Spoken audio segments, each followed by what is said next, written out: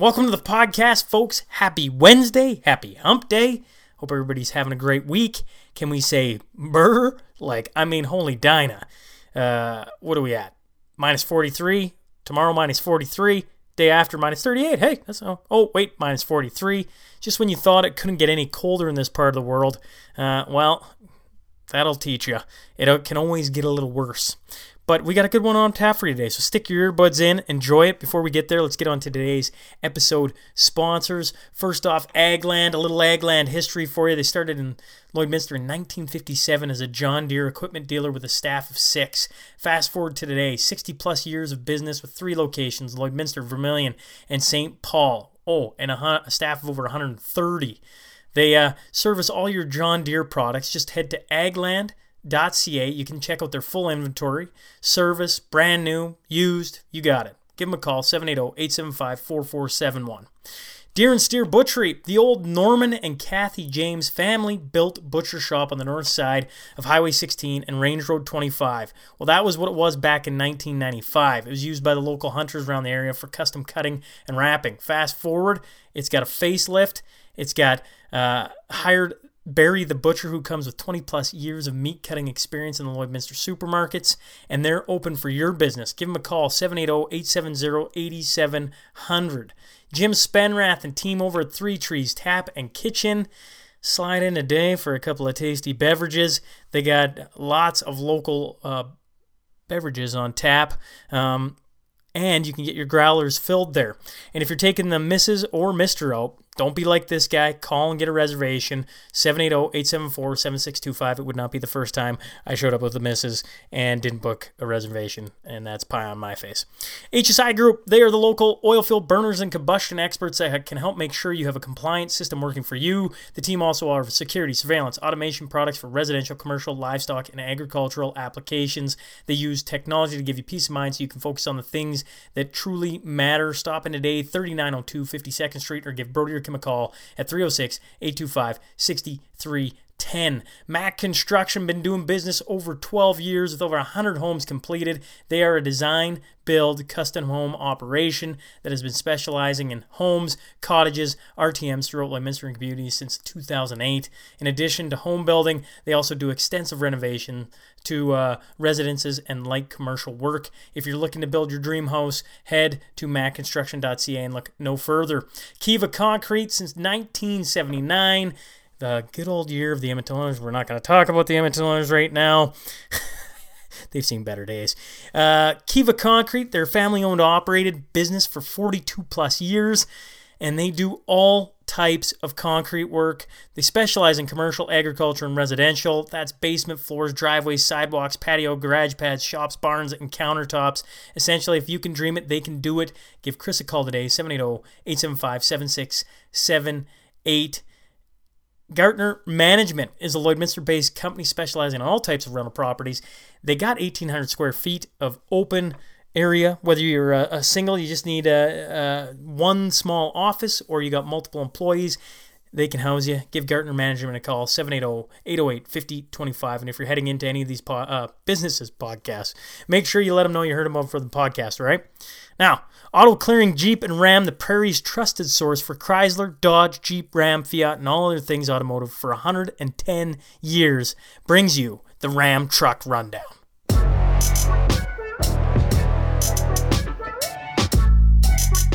Farmer, husband, father, community pillar. I'm talking about Des McMillan. So buckle up.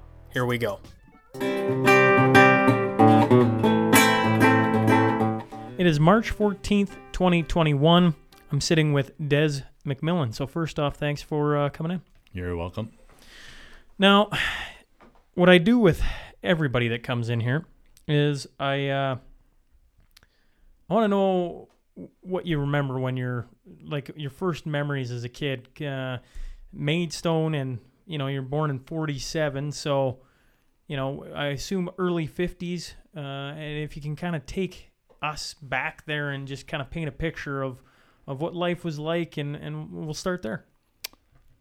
Okay, well, I don't remember anything really about Maidstone. I was born there, but in those days we never went to town, so town trips were very seldom.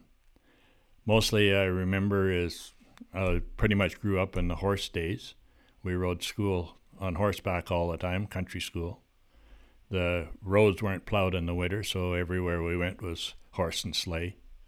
Summertime we got around a little bit with a vehicle. Hockey on the outdoor sloughs, that was about our only entertainment.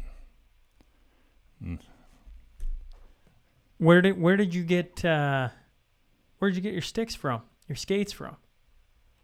Well, most of our sticks came out of the willow bush, and our skates were hand-downs from.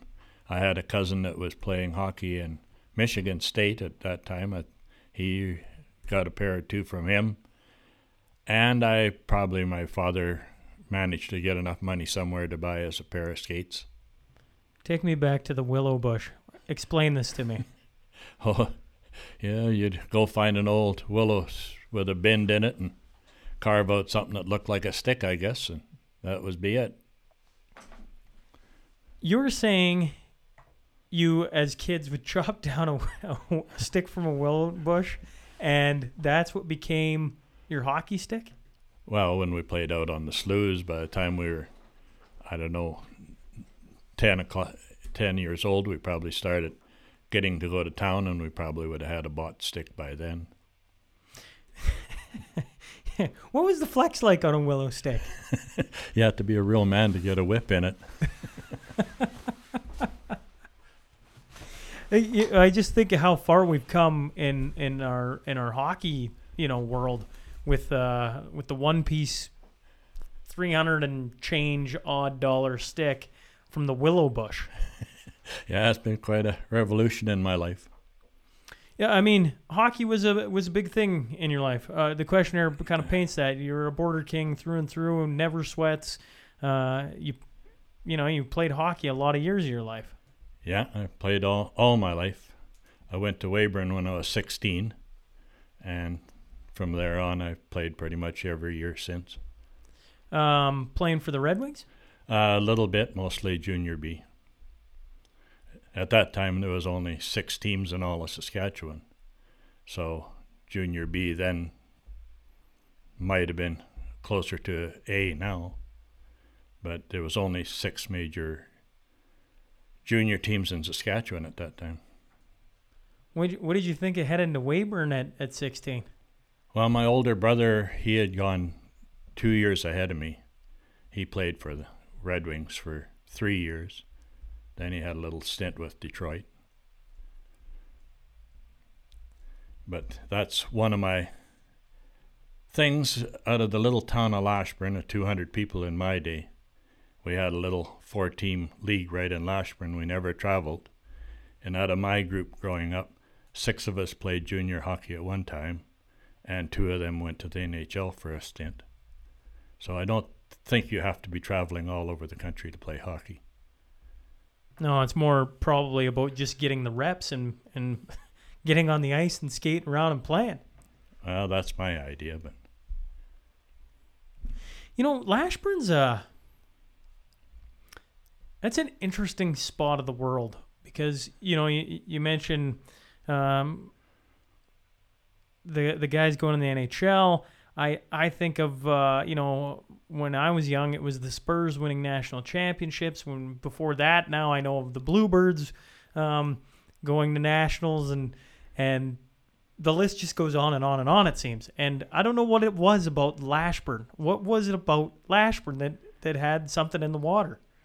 Yeah, I don't know whether it was water or not, but we also won quite a few baseball championships back then. And later years, the rugby team That's right. won Saskatchewan a few times. Well, I've actually had Murray on here, Murray McDonnell. And there's another one, right? Yeah. So is it just like leadership in there? Like, was it the right groups of people got together and boom, now you have success? I don't really know what the success was, whether hard work, luck, maybe a little talent, I don't know. Let's talk about the Border Kings. Border Kings, well, kind of like folklore now because, they're not playing anymore. But, they won 2 Allen Cups here in my time when I was watching. But I mean, going back, Shep has regaled me with stories of the old Border Kings. I'm sure he's done that for a lot of us. But you getting to play with them, what year did you start playing with the Border Kings? Probably in 1969 was when I started, maybe 70, right in that era. And what, like, is that before or after Max Bentley? Oh, that was after Max Bentley, yeah. He was what, late 50s? He must have been, yeah. Well, what was it about? Like, the Border Kings, even back then, I've heard all the stories about how fans just came pouring in and it was packed and it was the place to be and everything else. When you came back to play for the Border Kings, was there 100 guys lined up to, like, hey, I want to play for the Kings and we're going to go at it, or was it not so much? They had tryouts. There was enough people for tryouts in the fall. I don't know exactly what the numbers would have been, but there was a few guys around. And maybe just, I don't know, tell me a bit more, because you're the guy who got to suit up for the Kings back in the day and got to travel around. I don't know if you guys had a bus or if you were hopping in vehicles and carpooling. We were pretty much always in cars. The bus came along after us, but we... JRJ Noises were great, and the townspeople and the business people in town supplied us with cars and drivers generally. Times we had to drive ourselves, but most of the time it was drivers. Do you look at the kids today and go, like, everybody with their big giant bus rolling down the road? Yeah. My first bus was Never Sweats. Well, I tell you what, the Never Sweats is a story in its own. Like, the group of guys that have turned an old-timers hockey team into, I don't know, certainly more than an old-timers hockey team. I mean, you have, how many years have you been playing with the Never Sweats? About 34. 34 years. Never thought of hanging the skates up? Well, I seriously thought about it this fall when all the new regulations and all that. I was thinking about it, but I don't know, the guys kind of talked me into coming out for another year or two. Well, what is it about the Never Sweats then? Well, I think they're a great bunch of guys. We have a lot of fun. Some pretty good hockey players on it, or quite a few good hockey players on it, I guess, and we seem to be able to hold our own on most teams around here. But mostly it's the guys, I think. It's a fun bunch. I really like them. I'm going to rewind us back to being on the farm. You were on the farm, and you said you didn't really get to town that much. Was that because there was just nothing to go into town for, or the distance at the time was too far, or? Well, I grew up in the era there wasn't even power in the country when I grew up. I was 10 years old before power came to our place. We didn't even have a telephone till I was 12 probably. And vehicles, there was hardly any roads. Vehicles, I don't know, probably money was a stumbling block in our family. There wasn't much of that neither. But nobody traveled much in them days.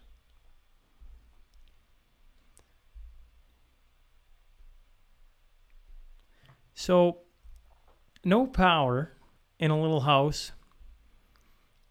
A little house is right. It was about 14 by 24 and 4 boys and mom and dad. It was a little house, all right. When you think back to those days, what comes to mind? Oh, I really don't know. Kids had a terrible amount of freedom in those days. Parents were too busy trying to eke out a living to worry much about the kids. We roamed the hills and could get lost for the day, and parents had no idea where we went or when we'd be back, and nobody really cared, I don't think, or they didn't have time to care. I think it was a great time to grow up. We had all kinds of freedom. We did what we wanted. And how do you compare that to today? Well, before I had grandchildren, I said it took 6 people to raise a kid, and since have granddaughters, I've learned that I guess it does take 6 people nowadays. Mom and dad and 4 grandparents to raise a kid.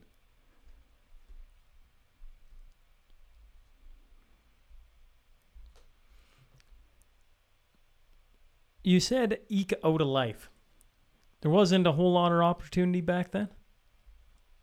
Oh, not in our district there wasn't. It was my dad and all the neighbors, they'd returned from overseas after the war and tried to start a little farm. My dad, for the first few years I was even remember, we had a total of 20 acres broke. That's what we were trying to make a living on. And, I mean, the neighbors were no different. We were all pretty much in the same boat out in our neck of the woods.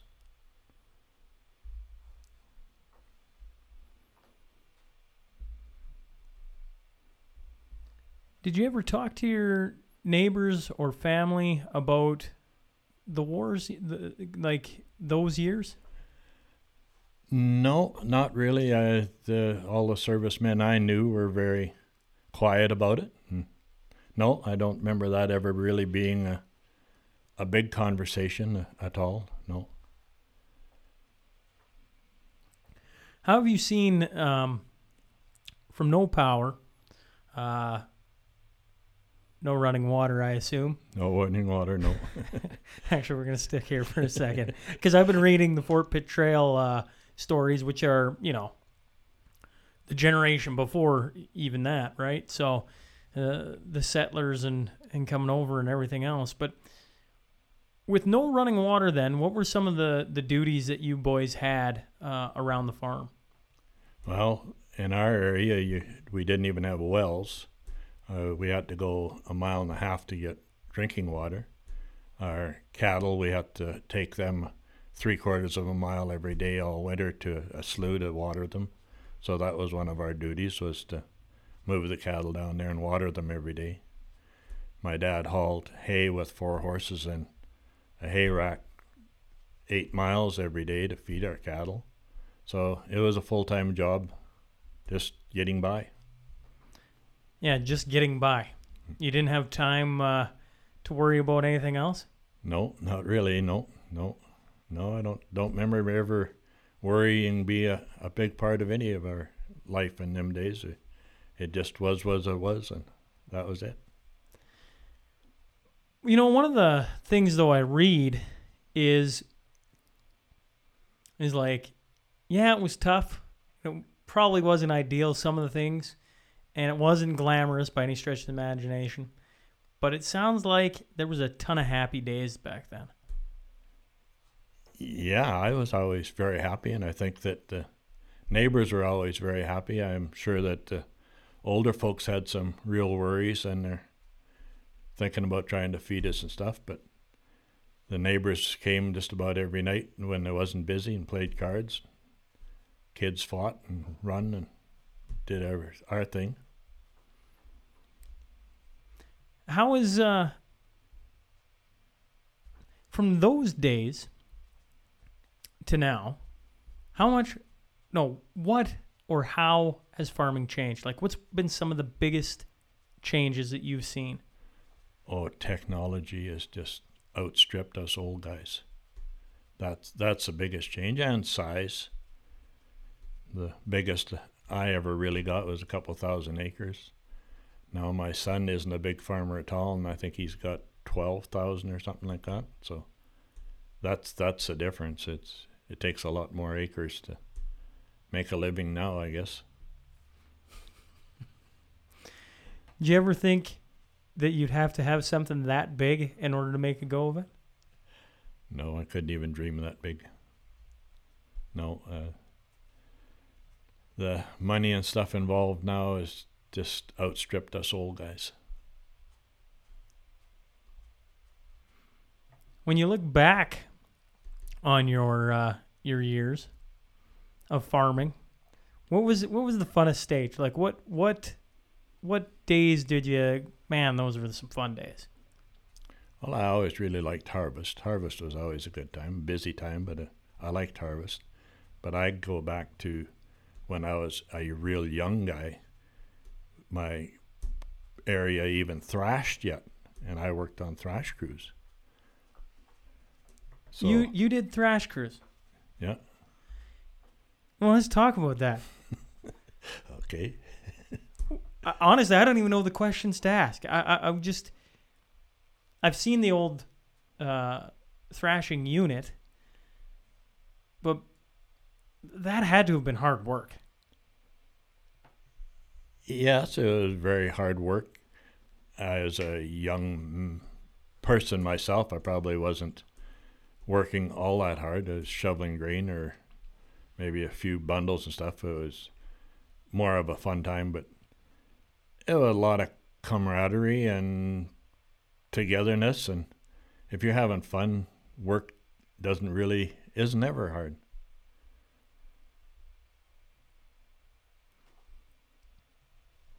You do raise a good point there. If you got with the right people, anything can be turned into something can be made fun, is exactly what you said. Exactly, yeah. That's what I think. What's one of the then, using that thought, when you look back at all the different jobs and tasks and things you've probably built or had to work on or crappy jobs you've done, what's one that you look back on where it was a crappy job? We knew that going in, but the group of us decided to have a little bit of fun with it, and we had a good time doing it. Well, I can never remember any job. Every job has some element that maybe you don't like, but I can't think of any job I ever had that I really disliked, that I didn't want to go to work. I think I enjoyed just about every job, and I've done a lot of them. If you were going to pass along some advice to a 20-year-old, a young guy, what's something from your life that you would try and pass along to him? Well, I think that if you're a positive person and can see the good side of everything instead of the bad side, that's a step up. That's a talent. You got to work on that. Because, I mean, it is extremely easy to... it's extremely easy, and sometimes it just feels good to... Like, just... Well, if you're going to do much complaining about it, move on to do something else, I would think. You had said that Betty Richardson was the most influential person in your life. And that was a school teacher. Well, we went to a country school up until grade 6. And teachers in them days were probably undereducated, overworked. We had 9 grades in our school. They didn't have the time to give us slow learners, I'll say, the time we probably needed. And halfway through grade 6 at Christmas time, my parents moved us into Lashburn on the bus, and Betty Richardson was a teacher grade 6. And she took me under her wing and treated me like royalty and gave me the attention that I craved, I guess. And if I owe anything in life to anybody, it would be to Betty Richardson. She was the first real teacher that had the time or the patience or whatever to pay some attention to. I always find it fascinating that, you know, you've been alive a long time, and the most influential person in your life, you know, how old are you in grade 6? Like 11? Yeah, something like that. At 11 years old, or 12 maybe. Somebody just by giving you the attention you need, has that big an impact. We went to town school and we were country bumpkins. There was no doubt about that. And she treated us just like we're royalty, the same as all the rest of the kids. And that was quite a step up, I guess, or made us feel good anyhow. But why was that so influential on you then? I don't know. Maybe she seen that us country kids could be a success. I really don't know. But before, just to stay with that thought for a second. So then what you're saying is before you were in her class, you maybe thought you were kind of going nowhere? Oh, probably. We probably were going nowhere.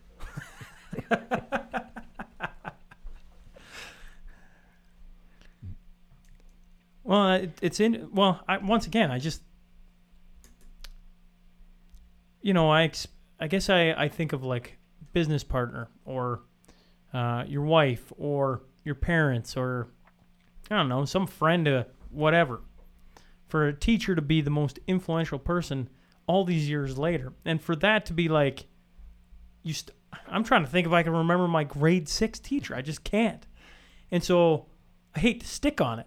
Yeah. But I find it very, very intriguing, I guess. Well, there's teachers before and after that I don't remember neither, but Betty certainly stands out in my mind. Is there an instance that you can think of then? No, I just think that the upbeat attitude she always had just made us all better people.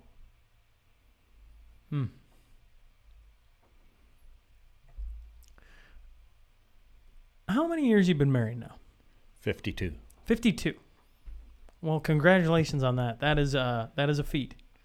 Well, I say it over and over and over again on these, but like in a world that is finding ways for people to get out of marriage faster and faster and easier, I find it very encouraging to see people that have been married 50 plus years.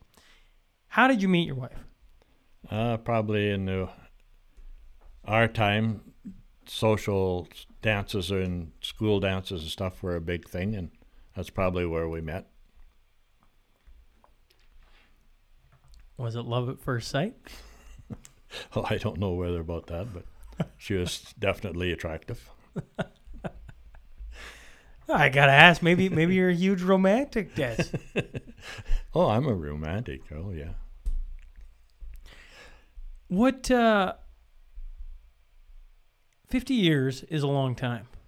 I mean, in the grand scope of the world, it's a very short time. But for a person's lifetime, 50 years is a lot.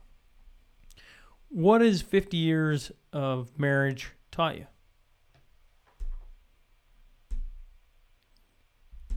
You're lucky if you got an understanding wife, I guess. Mostly. She's had to be pretty understanding of you. Well, imagine, yeah. Yeah. No, I don't know. Treat the people the way you want to be treated, and I don't know really what. I have no magic bullet there, I don't think, but we've been happy all 52 of them. So, well, what truths have you learned over your life? I assume in the 1947. What is that? 53, 74? 74, yeah. Hey, my math is on today. I'm not. Some days it's been spotty. In 74 years, when COVID comes down the pipe, when lots of things are going on around the world, what are things you lean back on that you know for certain? Well, I guess the sun comes up tomorrow. Nothing is ever that bad that there won't be a tomorrow. How about kids? When you had your boys, right? Right. 2 boys. 2 boys. What were the years that... I'm smiling because I'm thinking right now we got 3 under 5 while he turns 5 here short leg. And everybody tells me, enjoy those years because they won't last forever and certain things will happen as they get older and whatever. When you look back at the two boys, what were the best years?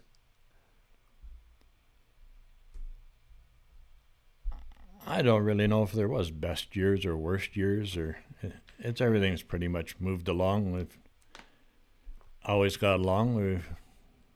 There's never been any real upsets of any kind. And no, I really don't know if there's any best or worst. How did having kids change you, though?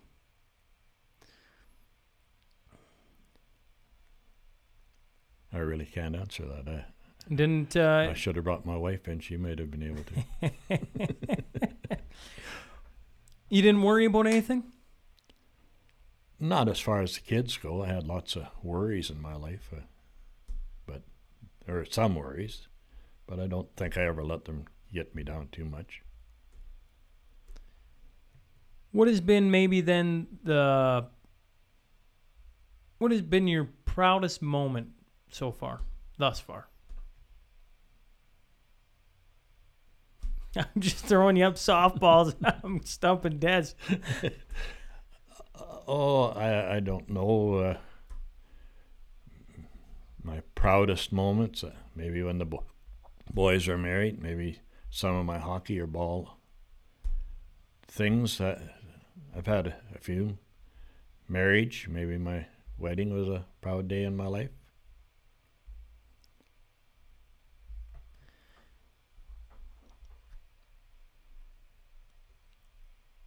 When you're playing over your years of hockey, what's the game of hockey taught you that you've enjoyed so much? Because in order to keep playing for all the years you've played, I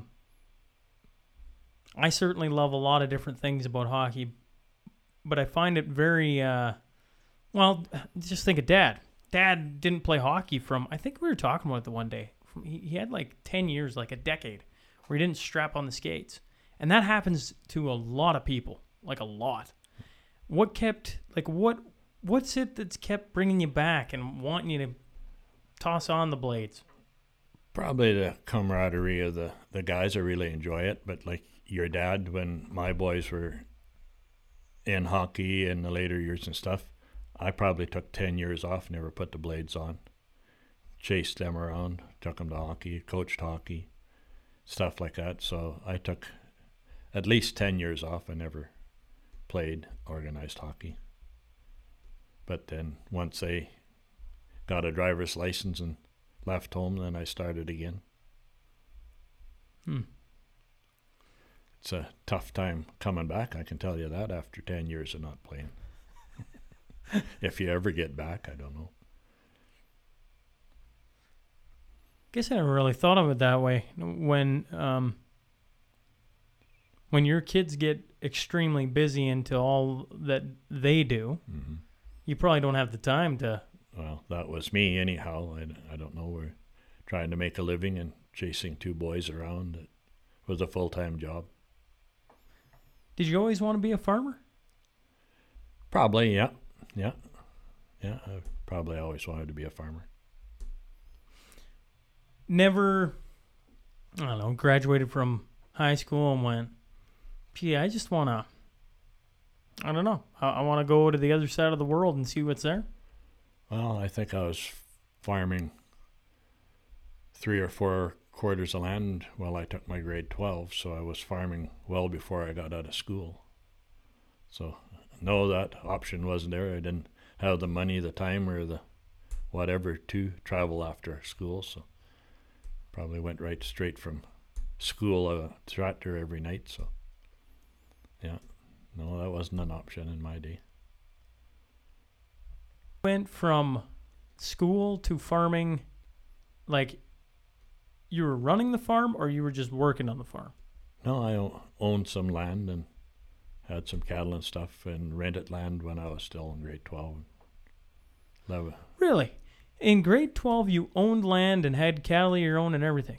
A very small amount of owning, but I had rented some land and stuff, yeah.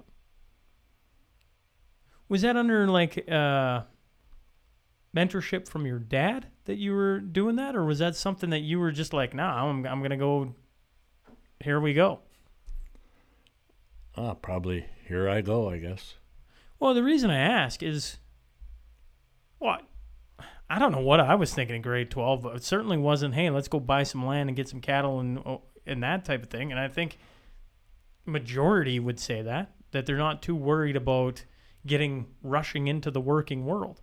Oh, I think probably my generation were thinking about it. Unless you're born to money, you're starting to look at something, I would think.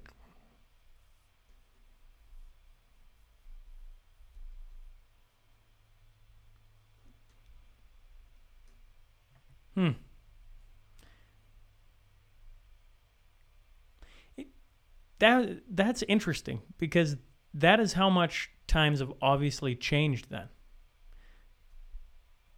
Because although when I graduated, I wanted to get a job, and I worked at a job partially through high school, and certainly loved having money in my pocket.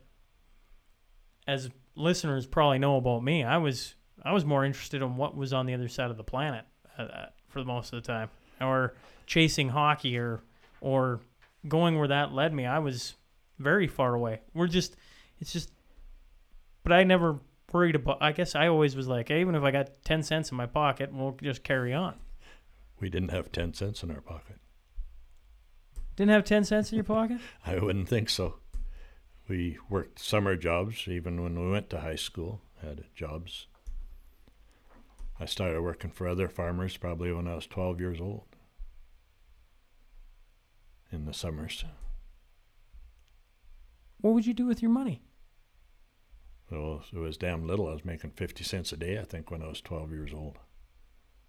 So there wasn't much. If there was any, it would have been a new pair of skates or a pair of hockey gloves or something like that.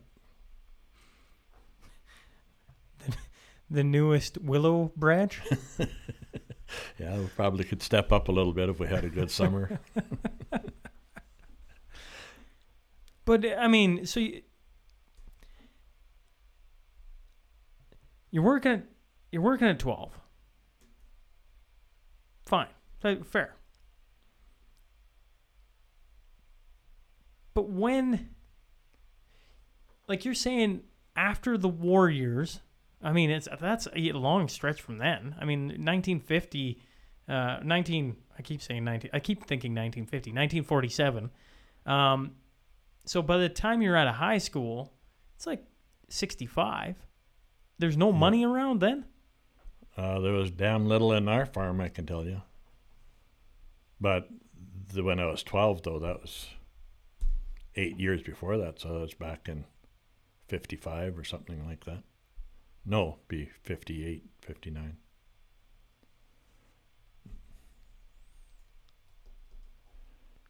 When I was 15, we started working in town at a construction. I was shoveling gravel, 2 basements a day, and then worked at night after that.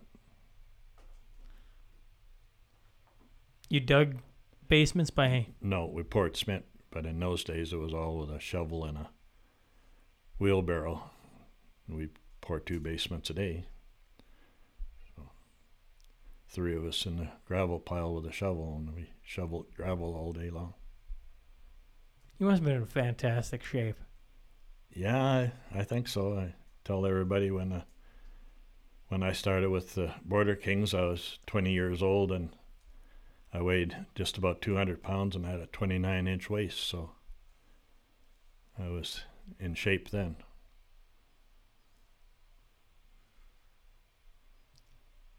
Did you wear a helmet when you played? Not well. I think helmets came the second year I was at the Border Kings, but I can't say that for sure. I can't remember. That was about the era they came in. When we played junior hockey, we had helmets, but I don't think seniors used helmets. I know when I was a Hillman All-Star, I don't think I had a helmet. Okay, wait. So I'm going to stick with we're going to get to the All-Stars here in a second. Were helmets like, were you like wanting to rock the flow? Like, I don't want a helmet on. Like, or were you like, nah, I'm wearing a helmet. It is insanity not to play without a helmet on. I don't know if either really crossed my mind. If everybody else was wearing a helmet, I wore a helmet too. I had no strong feeling one way or the other. It was just something that came. What years did you play for the Helmond All-Stars? 1968 and maybe 66. I played the last year I was in grade 12. I played the winter there. Then I spent a year playing for the Fort St. John Flyers in the North Peace League. Then I got married in 68 and I played that winter with Hillmont again. The 3 good years Hillmont had. The back-to-back-to-back. Yeah. You won one of the years. 1 or 2 of the years, yeah. I don't know exactly which year it was, but I was there for 1 or 2 of them. Tell me about Vern Priest. Oh, he was a natural. No, Vern was a very good hockey player, very good. Yeah. Like,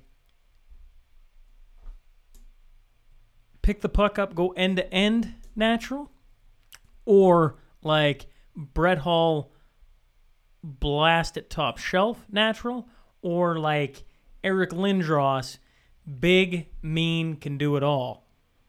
Oh, I think he'd probably fit the first one. Vern was never mean.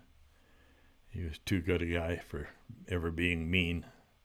And I don't remember him blasting it, but he was a good all-round hockey player, I think, could you say. Did you get lots of people in the old Silverdome in Hillmont? Oh, we packed her every night. Those must have been fun years. Yeah. I played a lot of hockey, and I can't remember ever having a down year. I've always played with teams that were pretty competitive. Yeah, the reason I say it that way, though, is like I played, I think it was 9 seasons for the Hitmen in Hillmont, right? We weren't the All-Stars anymore. And, well, I mean, in that time, the Border Kings go away. You have teams that come and teams that go. But, I mean, for 92% of your games in a season, you didn't have that much fanfare, right? Like, you did it because you loved playing and loved being around the guys and still loved to compete. But then for the other 8% of the games, if you made it far enough and had the right team come through the building, the crowd was just awesome. Like, I can't imagine playing in the NHL and having like 20,000 fans just going nuts, or playing Division I hockey and having the fans just go nuts, or in the WHL and PA when they get the milk crates out and because it's so packed and it's going nuts. Like, you get 800 people in the new rink at Hillmont and it feels like it's going nuts. You get 200 people in the old Dewberry barn and it feels like it's nuts. So when you say you're packing rink all the time, to me, you played in a very good time for senior hockey. Yeah, I wouldn't argue with that. No, I enjoyed every game.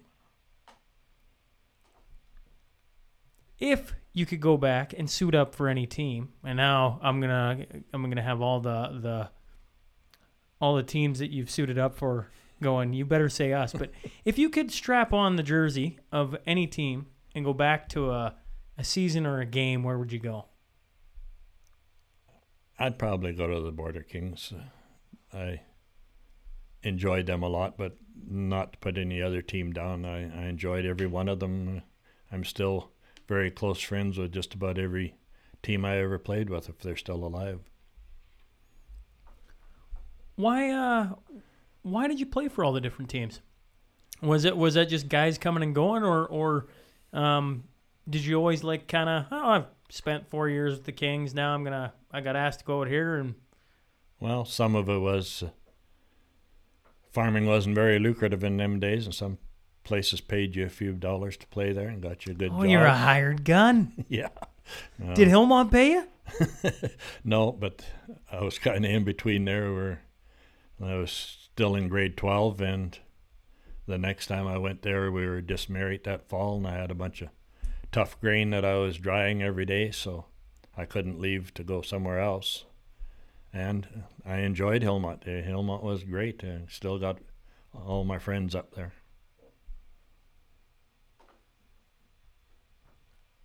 Who was the best paying team? Who paid the most? And what were you getting paid? Well,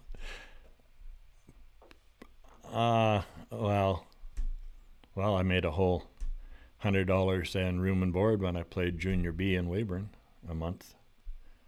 That was quite a bit of money in them days, back in '63. Wasn't big money, but it was for a 16-year-old kid. It was spending money. When you played, after you played your Junior B in Weyburn, did you think of like trying to go further with hockey? Was there avenues to go further with hockey? Not for me. It wasn't good enough.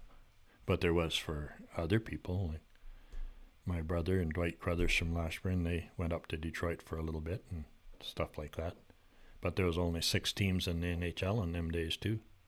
So there wasn't a whole lot of openings. But like I said, I was never a good enough hockey player to go anywhere.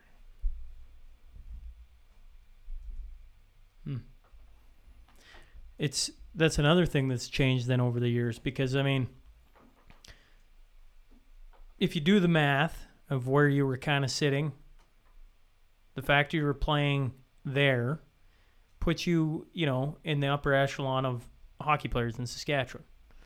And in today's world, well, I'll just look at my career. I wasn't NHL material, but I still managed to play a handful of years in Junior A and another handful of years in Division III, and I found myself over to the other side of the world and played a little bit there, and I just think that obviously has been a huge change then since when you played to now.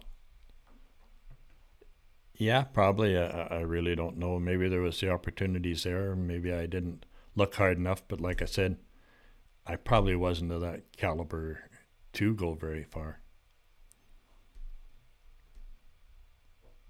I tell you one interesting thing. When I was 16, in those days, the NHL owned all the junior teams in Saskatchewan. And at their hockey camps, their whole scouting crew would come. And the head scout for Detroit called me into the room and he said, "Des, if you knew anything about skating at all, you'd be in the NHL." And I never did learn to skate.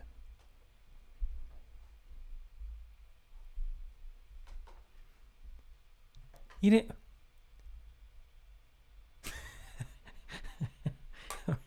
My brain goes, man, I've been working on my skating so hard. Yeah, I don't know. Yeah. You have, who's your favorite NHL team then? If you were in the Detroit Red Wings organization, are you a Detroit Red Wings fan? I probably still like them the best, yeah. Yeah. I'm not a big hockey fan. I like baseball far better than hockey, but really, I'm not a big hockey fan. I watch the playoffs, but that's about it. What is it about baseball? Well, I played some pretty good baseball. I've been on 2 or 3 provincial championship teams, silver medalist in Canada. I got my name in the Saskatchewan Baseball Hall of Fame. So I enjoyed baseball. I really enjoyed baseball. What position did you play? Well, I was a catcher or else a fielder, one or the other. Man with the golden arm then. Gutting guys out on second? Oh, I don't know. How did you mentioned silver medalist in Canada, like you're talking nationals? Yep. Yeah. Who were you playing with? With North Battleford. They picked me up I spent 2 years playing with North Battleford. Man, sports has made up a big chunk of your life, hasn't it? Yeah, it's been really good to me. Sports has been really good to me. Just in the friendships and the lessons and everything else? Yeah, and the friendships that I've made, and that was pretty much my life, I guess, was baseball and hockey until I got married, and I never played baseball after I got married. Never had time. I was too busy making a living, but up until that point, it was big in my life. Hockey was in the wintertime when it was kind of a downtime, so had time for hockey.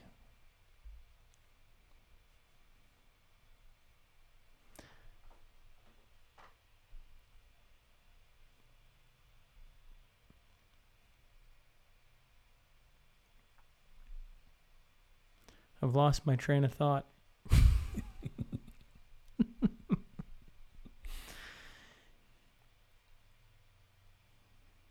I've really lost it.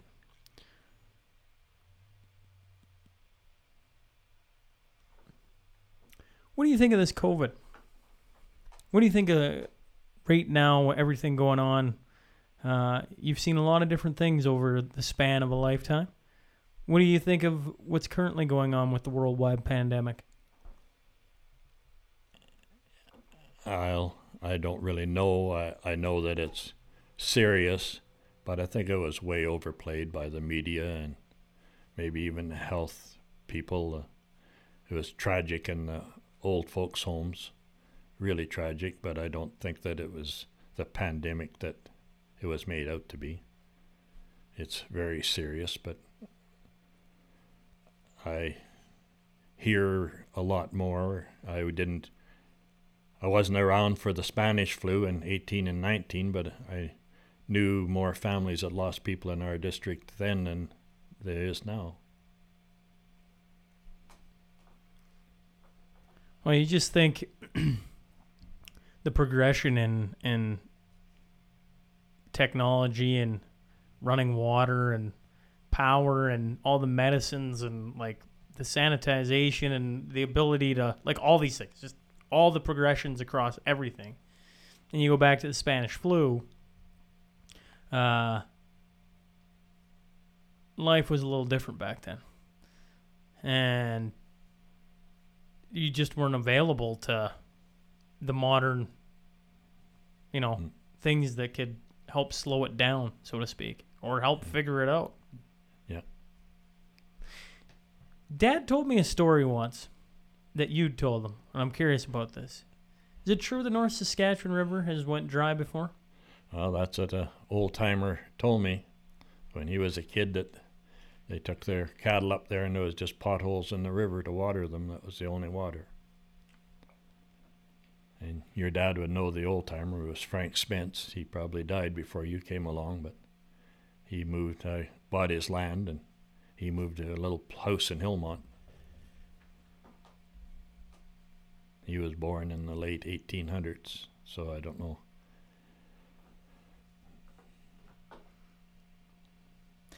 Can you imagine there being no water in the North Saskatchewan River? Doesn't that hurt your brain a little bit? Think what it would do to Lloydminster. Or Edmonton.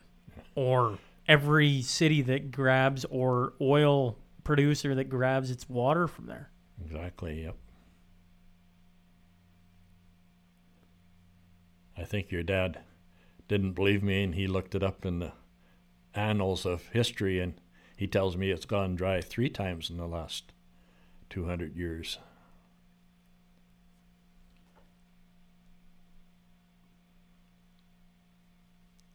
So then what do you think about, like, can you imagine I got nothing to the environmentalist, but can you imagine if that thing goes dry, the stories that'll be told? Yeah, I can imagine a lot worse things than the stories that'll go on. It'll be mayhem in the cities.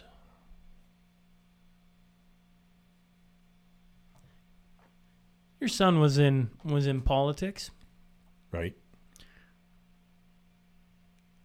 What are your thoughts on, I don't know, the political landscape, or having seen him take a foray into the jungle, so to speak? What are your thoughts after I don't know, help this young guy along, because I look at it and it confuses me. But media plays a big part in everything, and I understand that. Media pretty much nowadays can get you elected or get you unelected, one or the other, I think. It's a media game now. Everything has got to pander to the lowest denominator who will give the most votes.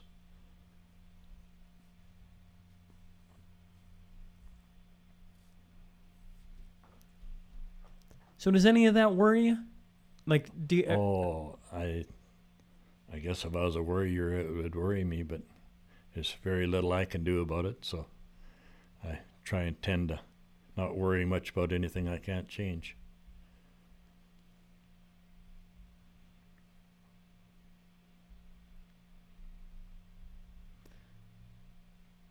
But don't you think you could change it? Like, you're a guy who said there's jobs that, aren't that much fun, but if you get the right group of guys together, or people together, and take the right attitude towards it, it can be a lot of fun and you can change things. When I look at politics, that's a job nobody wants to do. Yet if you took the right group of people towards it and had some fun doing it, you could probably do a lot of good things. Well, I think the right people can do a lot of good things. I think there's been lots of good things done by the right people in politics. But the way it is right now, anybody with a professional career is not going to step down and go into politics for the wages they get paid. So I just, that's one thing. I don't know, the voting public they believe more what some movie star says than what a politician says. So I think our voters are very uneducated. But I'm just a farm boy. I don't have the answers to very many questions. Yeah, but in saying that, that's a wise statement. I know you don't probably want the word wise associated with you, or maybe you never thought I would say that word, but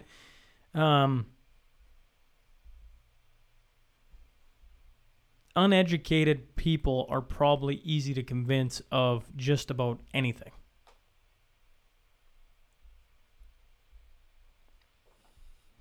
No? No, I don't. I think probably maybe the uneducated have a better balance in their mind, what's right and what's wrong. They don't get caught up too much in fads or in propaganda, or seeing is believing is maybe what I'm trying to say. I know Oprah Winfield wouldn't win many fans in my group. You didn't tune into the I don't even know their names. I don't know. The Royal. That's the only one that I know.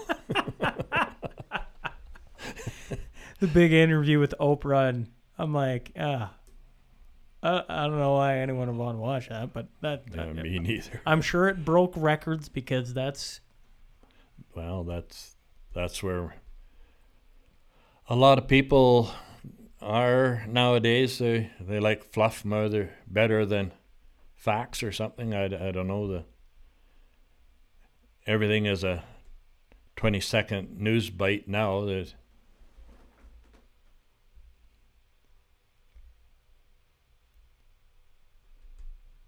But I'm the last person to talk deep about any subject. Well, I'm not going to hold you to the flame much longer. I like deep thoughts. I look at you, anyone older than me, especially when they've lived. And I'm not trying to call you an old man by any stretch, but you've just lived so many more years than I have. You've seen a lot more. Hell, you've talked to a guy that he says in his lifetime the North Saskatchewan River has gone dry. So I go, okay, so in your years, what are some things that you've seen that made seeing is believing?